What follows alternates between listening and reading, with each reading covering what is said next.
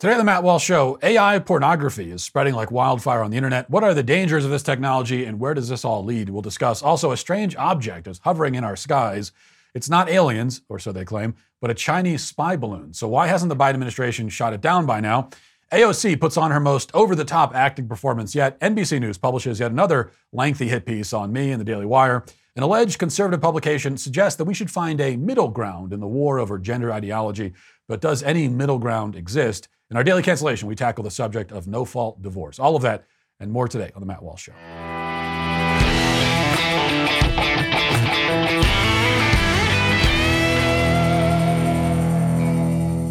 If the past couple of years have taught us anything, it's that in a crisis, like a global pandemic or a natural disaster, even the basics can be hard to come by. You need to be prepared for anything. And that's what my new partners at Jace Medical are all about, it, and they're here to help. Jace Medical helps you get a long-term supply of prescription medication. Their mission is to empower you to be better medically prepared. A great way to start preparing is with the Jace Case, a pack of 5 different courses of antibiotics that you can use to treat a whole host of bacterial illnesses, including UTIs, respiratory infections, sinuses, skin infections, and more. All you have to do is fill out a simple online form, and in some cases, jump on a quick call with one of their board-certified physicians. And from there, you can ask your physician treatment-related questions on an ongoing basis, and so you'll have that help as well. But this is so important to do, especially if you have you have a bunch of kids in the house like I do, and you never know what kinds of emergencies, even if it's not a national emergency, you never know what kind of emergencies you'll be dealing with. And that's why the Jace Case gives me peace of mind, knowing that my family will have what we need if the worst happens. And I want you to be prepared for anything as well. Go to jacemedical.com, enter code Walsh at checkout for a discount on your order. That's jacemedical.com, promo code Walsh. Well, we truly live in a brave new world. Well, not really brave anyway, but it is new, I guess. And it's new in ways that threaten to make obsolete that old adage that there's nothing new under the sun. Because in our day and age, we have managed to create some new things. I think things without precedent, things without historical analog.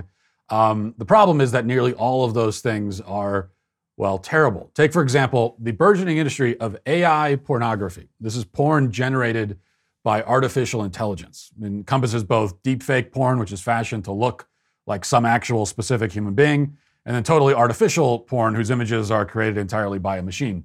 There's been a lot of discussion about the subject this past week due to a controversy in the world of Twitch streamers. And this is a world that remains mostly foreign to me, and perhaps to you, but I think we can both get the gist from this write-up in Vice. It says, quote, on Monday, Twitch streamer Brandon Ewing, who goes by Atrioc online, admitted to buying and watching deepfakes from an account that makes non-consensual, sexually explicit AI-generated videos of his colleagues in the streaming world. In a live stream on Monday, Ewing inadvertently showed browser windows open to a website that hosts non-consensual AI-generated images. The window showed that he was viewing images on the account of someone who specialized in making deepfakes of popular streamers. Viewers of the stream caught the leak and screenshotted the site, then shared the site, images from it, and names of the women who were deepfaked. At first reported by Dextero, Ewing said during his Monday stream in a tearful, now viral apology that he clicked an ad for deepfake porn while browsing Pornhub. That ad took him to another subscriber-only website that he said where he paid to view the images of popular female streamers. He said that he was driven by morbid curiosity and that his watching non-consensual porn is not a pattern of behavior. His wife, cosplayer Ariana Ewing, I don't know what any of these words mean, sat in the background of the stream and cried. Here's some of whatever that is. Stream to create a pattern of behavior where I really want, especially women on Twitch, to feel safer. We call booba spam cringe. We don't do that there. I've never made a weird, seat sniffing joke. I've never done anything like that. I've never done anything like that on this stream. And we don't tolerate any sex behavior in the chat. We ban it on site. And I've done this consistently over and over and over. And then at 2 a.m., I've been watching so much. I've been reading so much fucking AI stuff. I'm reading all this stuff about AI and deepfake music, deepfake art, and everything. And I'm in these Discords, and I just feel so embarrassing to me. But I was on Pornhub, dude. I was on a regular ass normal website, and there was an ad. There's an ad on every video for this. So I know other people must be clicking it because it's on every video. Now, to me, the real problem, one of the real problems here, is that this guy is a professional I mean, he's a professional broadcaster. This is what qualifies as professional broadcasters these days. He has a large audience, people who sit around and watch him and listen to him, and yet he's incapable of stringing 3 words together without an F-bomb. I mean, he has the rhetorical skill of like a college freshman who just downed 3 beer bongs, and yet he has 320,000 followers on a streaming platform. That, to me, is the issue, or it's an issue. The bigger problem, of course, is the AI porn itself, and some have made an attempt to defend this guy, claiming that, well, he isn't hurting anyone by watching deepfake porn.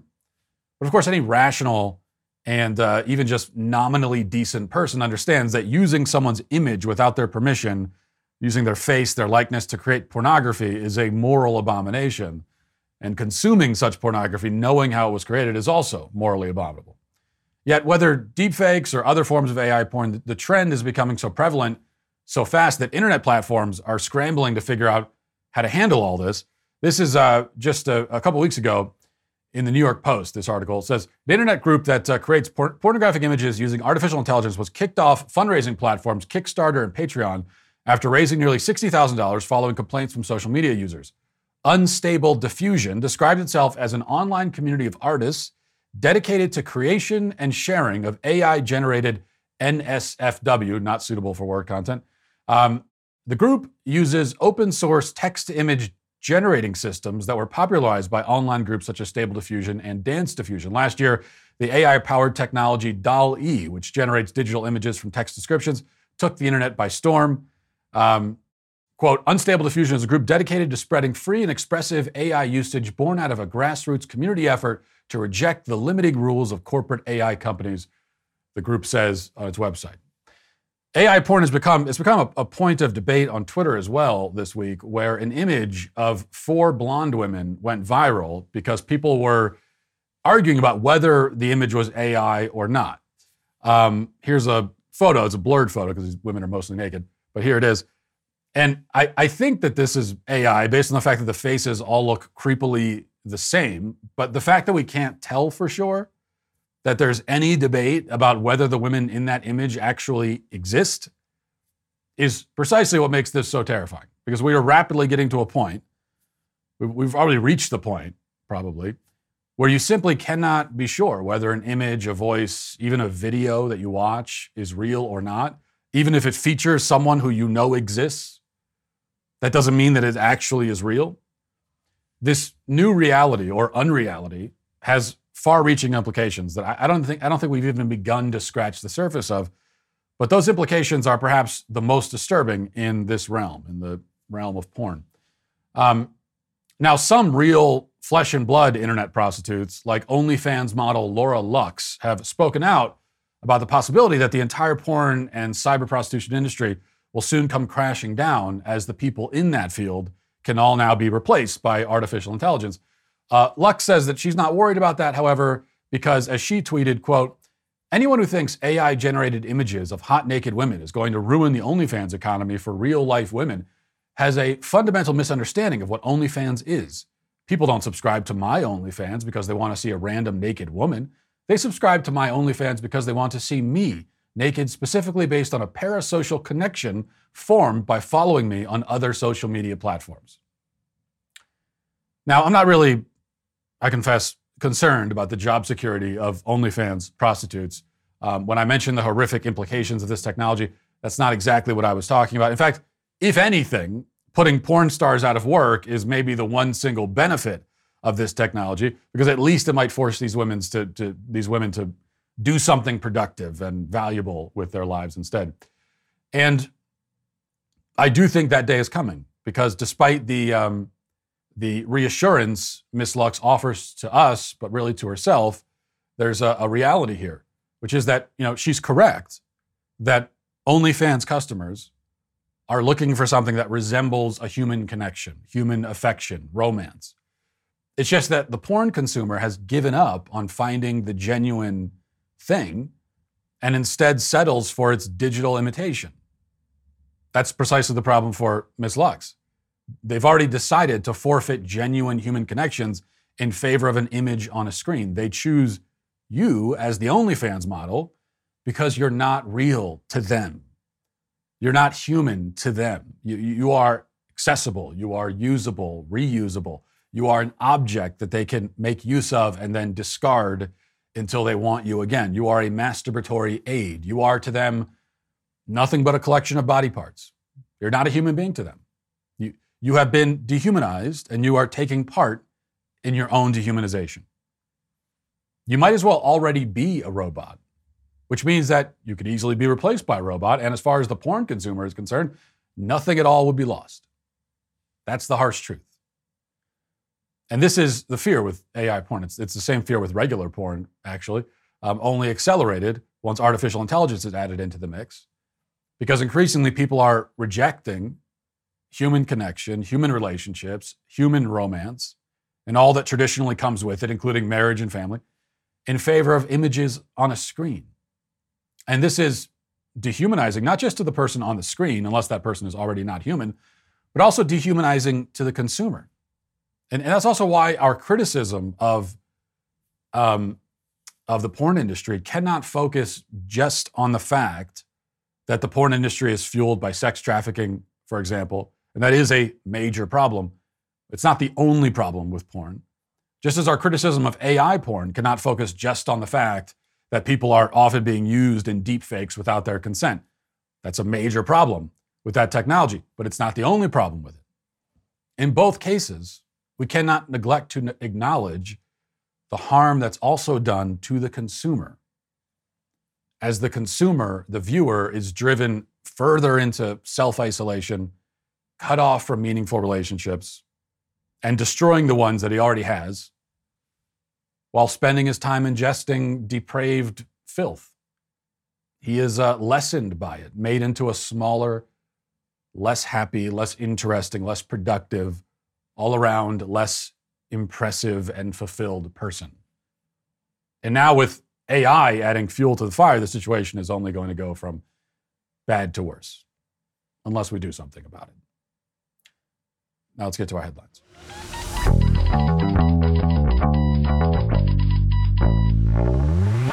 So here's the big story people are buzzing about today. The Washington Post. A Chinese surveillance balloon is collecting intelligence over the continental United States right now, U.S. officials disclosed on Thursday, acknowledging that the Pentagon has been monitoring the craft for several days and briefly considered shooting it down before concluding that doing so posed a safety risk. The balloon is traveling at an altitude well above commercial air traffic and does not present a military or physical threat to people on the ground. This according to Brigadier General Patrick Ryder, a Pentagon spokesman, who told the reporters in a hastily arranged news conference where he addressed the ongoing situation. The North American Aerospace Defense Command, NORAD, continues to track the balloon's course, but officials would not specify its present whereabouts. The striking development comes at a time of peak tension between the world powers and just hours ahead of Secretary of State Antony Blinken's expected departure to Beijing, where he's to hold a series of long-scheduled meetings with senior Chinese officials. Maybe he'll at least bring this up to them. Hey, gee, folks, would you mind not putting spy balloons right over our country? Would you mind not having spy balloons right in our airspace?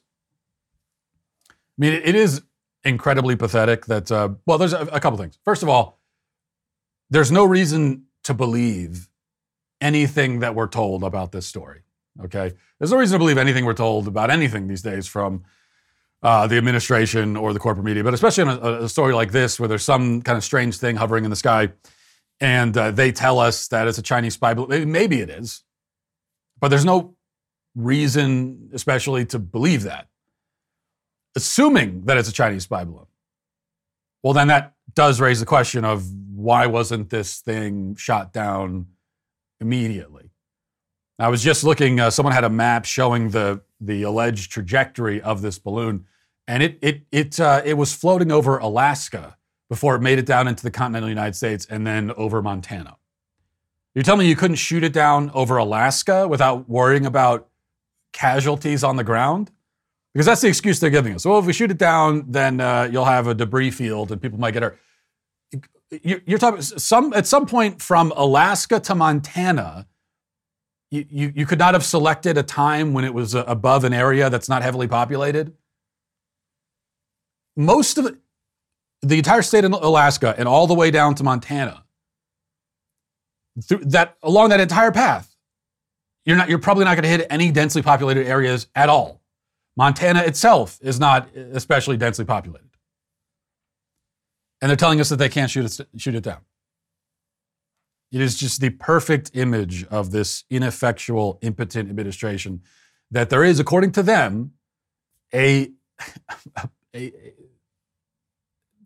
spy vehicle hovering above our country. And we're just sitting there. It's like, well, we don't know what to do about it. It's a balloon. It's not like it's going so fast that we can't. It's a balloon. It's just sitting there. And we have the entire federal government sitting around debating, what should we do about this thing? I don't know. Maybe we should shoot it down. Is it too late to shoot it down? And I'll tell you the other thing that annoys me about this story, okay, is that this is a story about a mysterious object floating in the sky. And so far as I can tell, nobody has even brought up the possibility that it might be aliens. No one's even talking about that. Okay, it's a story about an unidentified craft hovering in the sky, and I'm looking at all the buzz about it on social media, and there's no one is even there are no conspiracy theories involving alien technology involved in this discussion. Is this who we've become as a society? I don't even recognize us anymore. So if no one else is going to bring up that possibility, then I will at least. That's the other thing. Maybe it's aliens. Maybe that's why they don't shoot it down. Why would aliens be flying around in a balloon? How would they even get here in a balloon? I mean, I don't have answers to those questions, but they are questions. They're valid ones.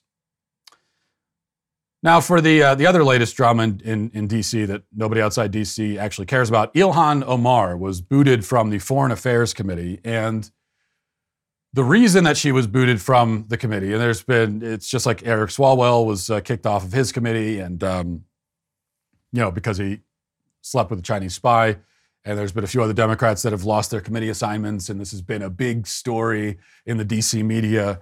Once again, nobody outside of that bubble cares at all. But the reason that we're given for her being ousted from the Foreign Affairs Committee is that she has made anti-Semitic comments in the past. And don't get me wrong, that's a fine reason to kick her off the committee. But I'd prefer if they kicked her off because she's just sort of generally anti-American and shows no loyalty to or love for the country that took her in and gave her a life and made her successful and all of that. She came here as a refugee. We brought her in, took her in, and she has shown no gratitude at all and is bitter and resentful to the country that saved her life. So I would like to kick her off for that reason. I mean, whatever the reason is, it's fine. But to me, that's the reason. AOC feels differently, though. She's very upset that her friend Ilhan Omar lost the committee assignment. She wants the rest of us to be upset about it. And here she is doing her best black preacher impression on the House floor as she discusses this. Watch. Don't tell me that this is about a condemnation of anti-Semitic remarks when you have a member of the Republican caucus who has talked about Jewish space lasers and an entire amount of tropes and also elevated her to some of the highest committee assignments in this body. This is about targeting women of color in the United States of America. Don't tell me, because I didn't get a single apology when my life was threatened. Thank you. You have to understand, these are all performers, okay? AOC obviously is a performer. I've seen some people describe her as a theater kid, in high school. And that is what she is. And that's, Congress is full of people like this who are simply performers. And I know you might say that that's always been the case with politics. Politics has always attracted performers. It's always attracted people who were too ugly to be actors. And so they end up becoming politicians. And I think that's a pretty good theory for why people end up becoming politicians, many of them anyway. It's because what they want to do is they want to be actors and they want to be in Hollywood, but they're too ugly for that, and so they end up doing this. And that's true, and to a certain extent, that's always been the case in politics, even before Hollywood and movies existed. But the difference now is that there is the opportunity to perform all the time because of 24-hour cable news, because of the internet and social media. And they're always going for that viral moment. That's what she was doing right there, waving her hand around, doing this all the theatrics and everything. And she knows that she can do that. And anytime she does it, it can go viral online, which it did. So while politics has always attracted these empty performer types, the problem is now that they can perform all the time. The cameras are always on them 24/7. And so there's always this invitation to perform. And then you end up with people like AOC. Here's an article in NBC News. I found myself, in fact, my own picture in one of the top headlines in NBC News yesterday, but not for anything good. Not because they wanted to congratulate me or say, hey, nice job, or, I don't know, wish me well with the new babies or anything like that. Instead, it's this. Here's the headline. How Tennessee axed millions in HIV funds amid scrutiny from far-right provocateurs. And the article goes on. Tennessee's recent decision to reject over $8 million in federal funds to combat HIV was motivated, at least in part, by right-wing provocateurs stoking anti-LGBTQ sentiment, according to 4 sources within the state health department. The move by Republican Governor Bill Lee will hamstring, if not cripple, efforts to combat one of the country's most poorly controlled epidemics of the virus, HIV advocates say.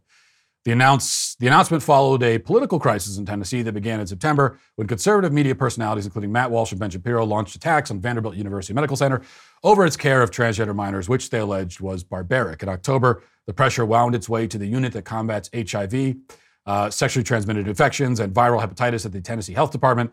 On October 24th, the unit's director, Dr. Pamela Talley, told employees that because of the social media firestorm over Vanderbilt, information about the Tennessee Transgender Task Force and other trans resources had been scrubbed from the department's website. A leading voice in the right's opposition to the treatment of gender dysphoria in minors, Matt Walsh, a columnist from the conservative media outlet Daily Wire, published a series of widely read tweets on September 20th targeting Vanderbilt University Medical Center's treatment of minors at its transgender health clinic. Quote, they now castrate, sterilize, and mutilate minors as well as adults, Walsh said. The next day, Walsh appeared on Tucker Carlson's Fox News show to publicize his investigation, and Ben Shapiro, a conservative commentator who co-founded Daily Wire, further amplified Walsh's attacks on Vanderbilt on his YouTube channel and podcast, decrying the, quote, nonsense garbage that a boy can be a girl and a girl can be a boy. Now, I'm reading through this whole thing, and they use my picture, again, at the top of the article, and on their homepage, it was right there, Tennessee getting rid of HIV funds, and then the picture of me. It's actually a pretty good picture, though. I'll give them that. I appreciate that much at least. But then the interesting thing, of course, is I have nothing to do with this HIV funds thing. So this is a story about HIV funds being taken away, I guess, and they make me the centerpiece of this story, and they put my picture there. The first I heard about this is in the article. So the first I heard about me apparently being involved in pulling HIV funds was in the article about it, which is always a strange thing. It's a strange day when you find out on NBC that you were involved in a conspiracy to deprive people of HIV treatment, because I had no idea that I had done that, because I didn't. But at least they acknowledge my work against child mutilation, and that's really what this is about, obviously. What they're actually upset about. And the guy, try to remember his name. I don't have the article pulled up right in front of me. Benjamin Ryan's his name. Benjamin Ryan, he's obsessed. He's writing articles about me all the time. He's constantly tweeting things and everything. And he's very, very upset that myself and the Daily Wire, that we're engaged in this campaign to protect children from being mutilated. He's really upset about that. But he knows that he can't engage with us on that issue directly because he'll lose. What he's not going to attempt to do, what none of these people will actually attempt to do, is stand up and say, yes, I think it is a good idea, it is the right thing to chop the breasts off of a 15-year-old to a physically healthy 15-year-old girl. I think that's a good idea, and here, I will tell you why. None of these people will do that because they know they can't. At some level, and not even that deep down, they know that this is a horrifying, grotesque practice, and that there's no way for them to defend it without sounding like absolute lunatics. And so instead, they constantly look for workarounds. They look for indirect ways. And usually they're going to be stories about how these reports that we're putting out and the work that we're doing is causing death threats and bomb threats and putting people's lives at risk. And you notice that even in those articles, even if it were true that we were responsible for saying things that were encouraging bomb threats and death threats, which we aren't, but even if that was the case, well, you still haven't explained how we're wrong about what we're saying, because they can't explain that. And this is probably the most desperate attempt of all, as he goes, for this really desperate workaround, where he's trying to tie this all into HIV funds and whatever else. On a similar topic here, this is the Bulwark just put out this article with this headline: Trump's escalation in the gender war. Even as the former president tries to energize his tired campaign by pushing on trans issues, is a window opening for a moderate approach.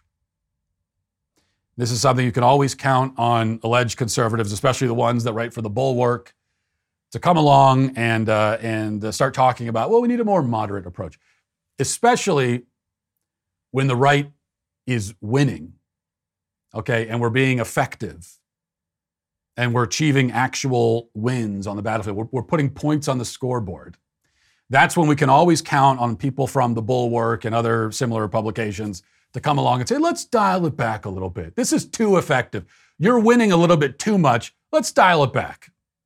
Find a moderate approach. Let's find a moderate approach between mutilating children and not mutilating them. I'm sure there's middle ground we can agree on. So this is an article from Giselle Donnelly. I'll read a little bit of it. It says, 2 months into the lackluster start of his 2024 presidential bid, Donald Trump rolled out the most reliable weapon in the MAGA arsenal, a full-scale attack on transgender Americans and the medical and therapeutic communities that care for them. In a 3.5-minute video screed, which we played some of it on the show yesterday, first posted on his Truth Social platform, Trump announced an onslaught of gender war measures going far beyond the questions raised in recent years about bathroom use, trans participation in women's sports, or the prescription of puberty blockers or hormones for adolescents. On day one, vowed Trump, I will revoke Joe Biden's policies on so-called gender-affirming care. Ridiculous. On the right, gender-affirming care has become synonymous with premature prescriptions of cross-sex hormones, puberty blockers, and surgeries. In reality, it is the common language phrase that marks a kinder, gentler approach to what is now known as gender dysphoria, as opposed to previous treatments for gender identity disorder.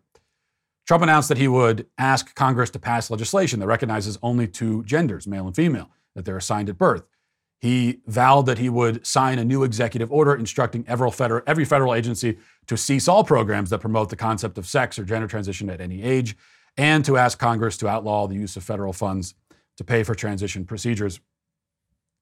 By the way, just a sidebar here, a couple things, good and bad from what Trump said. Bad part, and I know this seems like splitting hairs. I think, yes, we want Congress to recognize, we want the government at every level to recognize the reality of male and female, that there are only two sexes. We need this to be officially recognized now. We shouldn't need to officially recognize it. It shouldn't be an issue, but it is. And so yes, that's what we want. But we don't want Congress or any other government body to recognize sex, quote, assigned at birth. That is certainly not the language we want. Because sex is, when you say assigned at birth, you are already agreeing with the ideologues, because you are agreeing that sex is the kind of thing that can be assigned, and that this assignment happens sometime after the conception of the person in the womb. No, sex is not assigned at birth. It is observed at birth. It is noted at birth. It is present at birth, whatever you want to say, although it's present before birth too.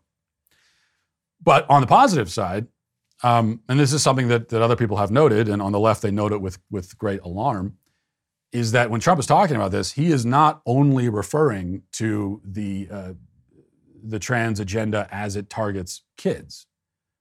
He's also referring to the entire thing. I mean, he's referring to transgenderism as a concept, which is exactly what we need to be doing.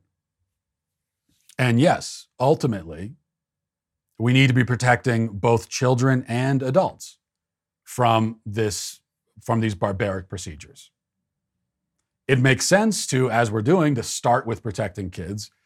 They need our protection the most. But I don't think it should end there. As I've always said, it should not be legal for doctors to do this to anyone. I don't care how old you are. If somebody is confused about their identity, a doctor saying, okay, well, we'll chop your penis off. We'll chop your breasts off. We'll start chopping parts of your body off until you feel better about yourself. That is barbaric and insane and abusive, no matter how old the person is. It doesn't magically become ethical for the doctor because the person's over the age of 18. So I think Trump is noting that, which is good. Anyway, back to the Bulwark article. Says whether this ploy is enough to help revitalize Trump's presidential effort is difficult to assess. The Republican bench is deep with aggressive culture warriors, and Florida Governor Ron DeSantis, Trump's top rival, has until now dominated the lineup. But now that Trump has spoken, what MAGA candidate will want to be seen to be more moderate than he on transgender issues? And I'm just scrolling along here to get to the end because what I'm trying to figure out, what's allegedly being pitched here is a moderate position, is that we don't want the extremes of one side or the extremes of the other. Well, what is the moderate position exactly? To the degree that this sort of radicalism has become the face of the movement for preserving citizenship liberties for gay, lesbian, bisexual, and trans Americans, it's hardly a wonder that it provokes an ugly reaction. Okay, so now this person's talking about the extremism on the other side, saying that's no good. But then I scroll along, I get to the bottom. When I began to transition, it was not that long. Oh, this person is trans, so that's no surprise. It seemed possible to hope that at some point, that would not be the thing that defined me. I wanted re-assimilation into mainstream society, not revolution against it. I thought that the trans rights movement would take the path charted by the marriage equality movement. The road to normality is now blocked from both left and right, but perhaps a middle way can be cleared. Okay, so this whole article is written, it's in the Bulwark, and you read it, it's proposing a middle way, a compromise position, and you read the entire thing, and you get to the end, and it never even stipulates what the moderate approach is. It never suggests what is the moderate position. You've got one side that says, gender is fluid, there are a million of them, and there's countless numbers of them. Biological sex is essentially imaginary. There is no objective reality when it comes to sex. And if a 12-year-old child's boy says that he's a girl, then he should be chemically castrated. That's what one side says. Then you've got the other side saying, no, absolutely not to all of that. And then you've got this person saying, what about in the middle? Okay, what is the middle between those two positions? And the reason why they never stipulate the middle ground is because there isn't one. It doesn't exist. Okay, you cannot have a middle ground between horrific falsehoods on one side from the gender ideology crowd and the truth on the other side. Because that's all you're getting from the other side. It's just the truth. There are only males and females. Sex is binary. You shouldn't mutilate kids. You shouldn't mutilate anyone. This is our position. And it is scientifically true. It's morally true. So you've got falsehood and truth. Any kind of middle ground, here's why there's no middle ground. Because if you stray even 1 inch from the truth and towards the falsehood, well, now it's a falsehood. Now we're just degrees. There's the truth, and then there's the falsehood. It's not a spectrum. It's not like there's a spectrum where you go along and suddenly the falsehood kind of blends with the truth, and right there in the middle is the sweet lukewarm spot. No, it's there are many different versions of falsehoods, some more extreme than others, and then there's the truth. And if you venture away from the truth, then you are in the realm of falsehood. That's not a compromise, that is a surrender. And it's a surrender of something that we absolutely cannot surrender. Right. This is maybe Biden's finest moment. We've heard a lot of alleged gaffes from Biden, but this one I really appreciated. Listen. More than half the women in my cabinet, more than half the people in my cabinet, more than half of the women in my administration are women. What I love about that is that he does correct himself, but then he goes back to the wrong way. Because he says more than half the women, more than half the people, no, more than half the women are women. So he caught himself, but then he went back to the wrong way of saying it. More than half the women in his administration are women. Which people assume that that's a gaffe and he's just stumbling over his words because he's senile. And of course, that's usually the case. But in this administration, there may be some reality to that. Half of the women in the administration are women. The other half of the women are men, I guess is what he's trying to say. All right, let's get to the comment section.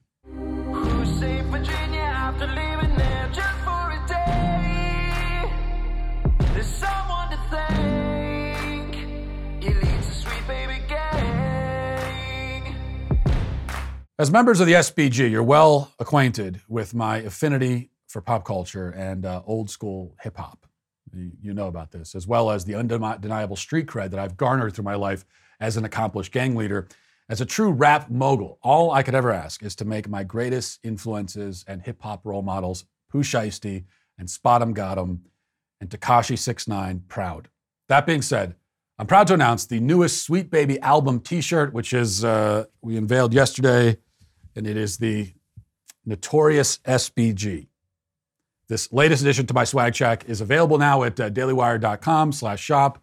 And we keep putting, there are so many great things on the shop. If you haven't been to Swag Shack recently, this shirt is great.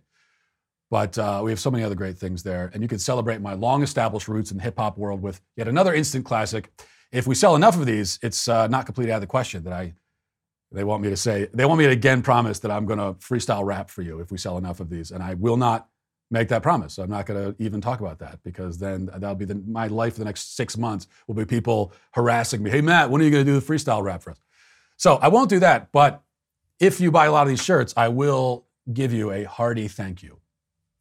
If you buy a lot of them. If you don't, you can go to hell. Go to dailywire.com/shop to get your Notorious SBG t-shirt today. Well, for our comment section today, we must unfortunately once again move away from responding to comments from the SBG so that I can instead defend the validity and dignity and honor of the SBG itself, and especially of myself, your trusted cult leader. As you know, Candace Owens, my colleague and apparent sworn enemy at the Daily Wire, has launched a campaign to overtake the Sweet Baby Gang. She wants to come up with her own gang, all with the intention of supplanting the SBG as the Daily Wire's preeminent and most prestigious cult. And she's even solicited suggestions for gang names, but all the suggestions were corny as hell and didn't come close to capturing the spontaneous, poetic charm of the Sweet Baby Gang. So far, this campaign is off to a rather pitiful start, but now she's taken it a step further, and she's even now enlisted the help of AI voice-generating software, speaking of AI stuff, which has... this has now turned into like an information war, I guess. And this is from her show. Watch. Matt Walsh, my colleague, my non-friend, my arch nemesis, Matt Walsh, he's got that Sweet Baby Gang. And I would like to have the Sweet Baby Gang. And guess what, guys? Matt Walsh agrees that it's mine. Let's hear Matt Walsh, maybe not, but definitely do say that the Sweet Baby Gang is mine. Today on the Matt Walsh Show, I'll be telling you why I'm formally stepping down as the leader of the Sweet Baby Gang. I've searched long and hard for a successor and have finally found one. She is the host of my favorite podcast ever and has the best taste in bottled water. First, I have to admit that I was wrong. Dasani is absolute trash. Secondly, I am announcing that I am formally handing control of the Sweet Baby Gang to my dear friend Candace Owens. Is that not incredible and terrifying, but also amazing that Matt Walsh has renounced himself as the leader of the Sweet Baby Gang, and that's actually mine. He admits that I'm his dear friend and also admits that I'm right about how disgusting Dasani water is. All that actually happened. Or did it happen? Did he actually say that? Was that from Matt Walsh's podcast? Okay. First, I am glad to find out that for Candace Owens, her greatest dream in her career is to be my successor. So I do appreciate that. Second, I never said that Dasani water is good bottled water. I said that it's bottled water, and that's all it is, and it tastes like every other bottle of water. And I proved that beyond a shadow of a doubt in a blind taste test that we did on her show, which I won. Third, I might not be as concerned about AI technology now as I was at the beginning of the show, because that did not impress me at all. That didn't sound like me in the slightest bit. Wasn't even slightly convincing. I mean, that robot could never capture the soul and gravity of my voice. I have the voice, I've been told, of like an ill-tempered grizzly bear who smokes too many cigarettes. And I take that as a compliment. I don't know if it's intended that way, but that's how I take it. And the AI didn't come close to that. Also, by the way, she began that segment by announcing ahead of time that the clip was made using AI, which kind of defeats the purpose of the bit when you tell people that that's what it is. That's like calling somebody up on a prank call, and when they pick up, you say, "Hi, I'm about to prank you. Get ready for this prank. This is a prank we're about to do, and here it goes." So a little bit of a concept problem there. Once again, I feel that the Sweet Baby Gang is secure and safe, and we have nothing to worry about. Jeremy's Razors is offering a great deal that ends at midnight tonight. 40% off all razors. Why the discount? Well, I'm glad you asked. A year ago, when Joe Biden tried to force a vaccine mandate upon private employers and some 85 million Americans, the Daily Wire told him where to stick it. We sued the federal government, and we won. After a 6-3 ruling in our favor at the Supreme Court, the mandate was dead. Together, we kicked the government's ass. So, on the first anniversary of this tremendous victory for all Americans, the Daily Wire CEO and God King Jeremy Boring has issued a special decree on the razors that bear his name, 40% off of all razors. That means you can get a Precision 5 razor with flip back trimmer, shave cream, post-shave balm, extra blades, and a handy travel case for just $35.99, which is a savings of $24. The Biden administration and its totalitarian cronies were cut down, and now we rejoice by drinking their tears, enjoying our freedom, and looking damn good while doing it. Now is your last chance to get 40% off all Jeremy's Razors by going to jeremy'srazors.com today. That's jeremy'srazors.com today. Now let's get to our daily cancellation. Well, if you've been listening to the show over the past month or so, you know that we have returned frequently to a discussion about the situation that young men face in our culture, and in particular as it relates to marriage. And you know, not only if you've been listening to this past week, but if you listen really at any point, that I'm a major advocate of marriage, that I especially encourage young men and women to embrace marriage and family life. But there's been a significant cultural shift away from marriage in recent years, with an increasing number of young people, men and women, giving up on the institution altogether. And for men, this shift has become its own movement with its own name. Men Go Their Own Way is what it's called. And the logic behind the movement is that our culture is hopelessly corrupted and the system is hopelessly rigged against men. And so that they're left with no choice but to give up on the system, give up on marriage, give up on the family, and strike out on their own, focusing instead on their own independence and sovereignty. As I've argued, I understand the logic. I sympathize with those who are isolated and lonely and feel that this is the only path available to them. But I don't think that surrender is the right response. A man cannot give up on what he was made to do and to be. To truly go your own way, alone and isolated, is to give up on your duty, your legacy, your ancestors, your bloodline, your civilization, your happiness. The movie Into the Wild tells the story of a man, Christopher McCandless, who went his own way to the extreme, burned his Social Security card, left his family, hiked into the Alaskan wilderness, and he died there alone. And as he was dying, he wrote in the margins of a book the words, "Happiness is only real when shared." This is one of the most essential truths of human nature. Most of us are meant to share our happiness with others. And for most of us, that's going to be with a spouse and children. All of that said, there are systemic problems with the way that we approach and govern marriages in our country. And it is important that we deal with and address those problems, which we usually don't. This is one of the central points that a great many men have made to me as they've given feedback on the topics we've discussed on the show in recent weeks. I've read many messages like this one, just choosing this one at random. It says, "Dear Matt, I absolutely agree with your message about the importance of marriage. I agree that men should become fathers and care for their families. I even generally agree with your take on Andrew Tate, but you talk about these things while never addressing these systemic issues. You push for marriage but pretend that no-fault divorce doesn't exist. Your message will fall on deaf ears as long as you refuse to acknowledge the whole picture." Now, for the record, it's definitely not even close to true that I never talk about divorce or no-fault divorce. In fact, I've been talking about it for as long as I've had a national platform to talk about these things at all. But if I'm being teed up to talk about it again, I'm happy to oblige, which is why the cancelee for our daily cancellation today is no-fault divorce. Now, for those who aren't familiar with the concept, no-fault divorce laws, first adopted by California, of course, and then by every other state in some version, allow couples to break up their marriage without any specific cause or reason. They don't need to prove that anybody was at fault. They simply tell the court that they don't want to be married, and that's it.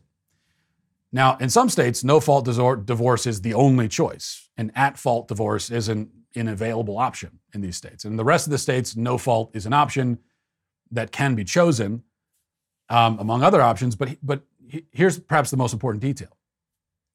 In most situations, it only takes one spouse to file for no-fault divorce.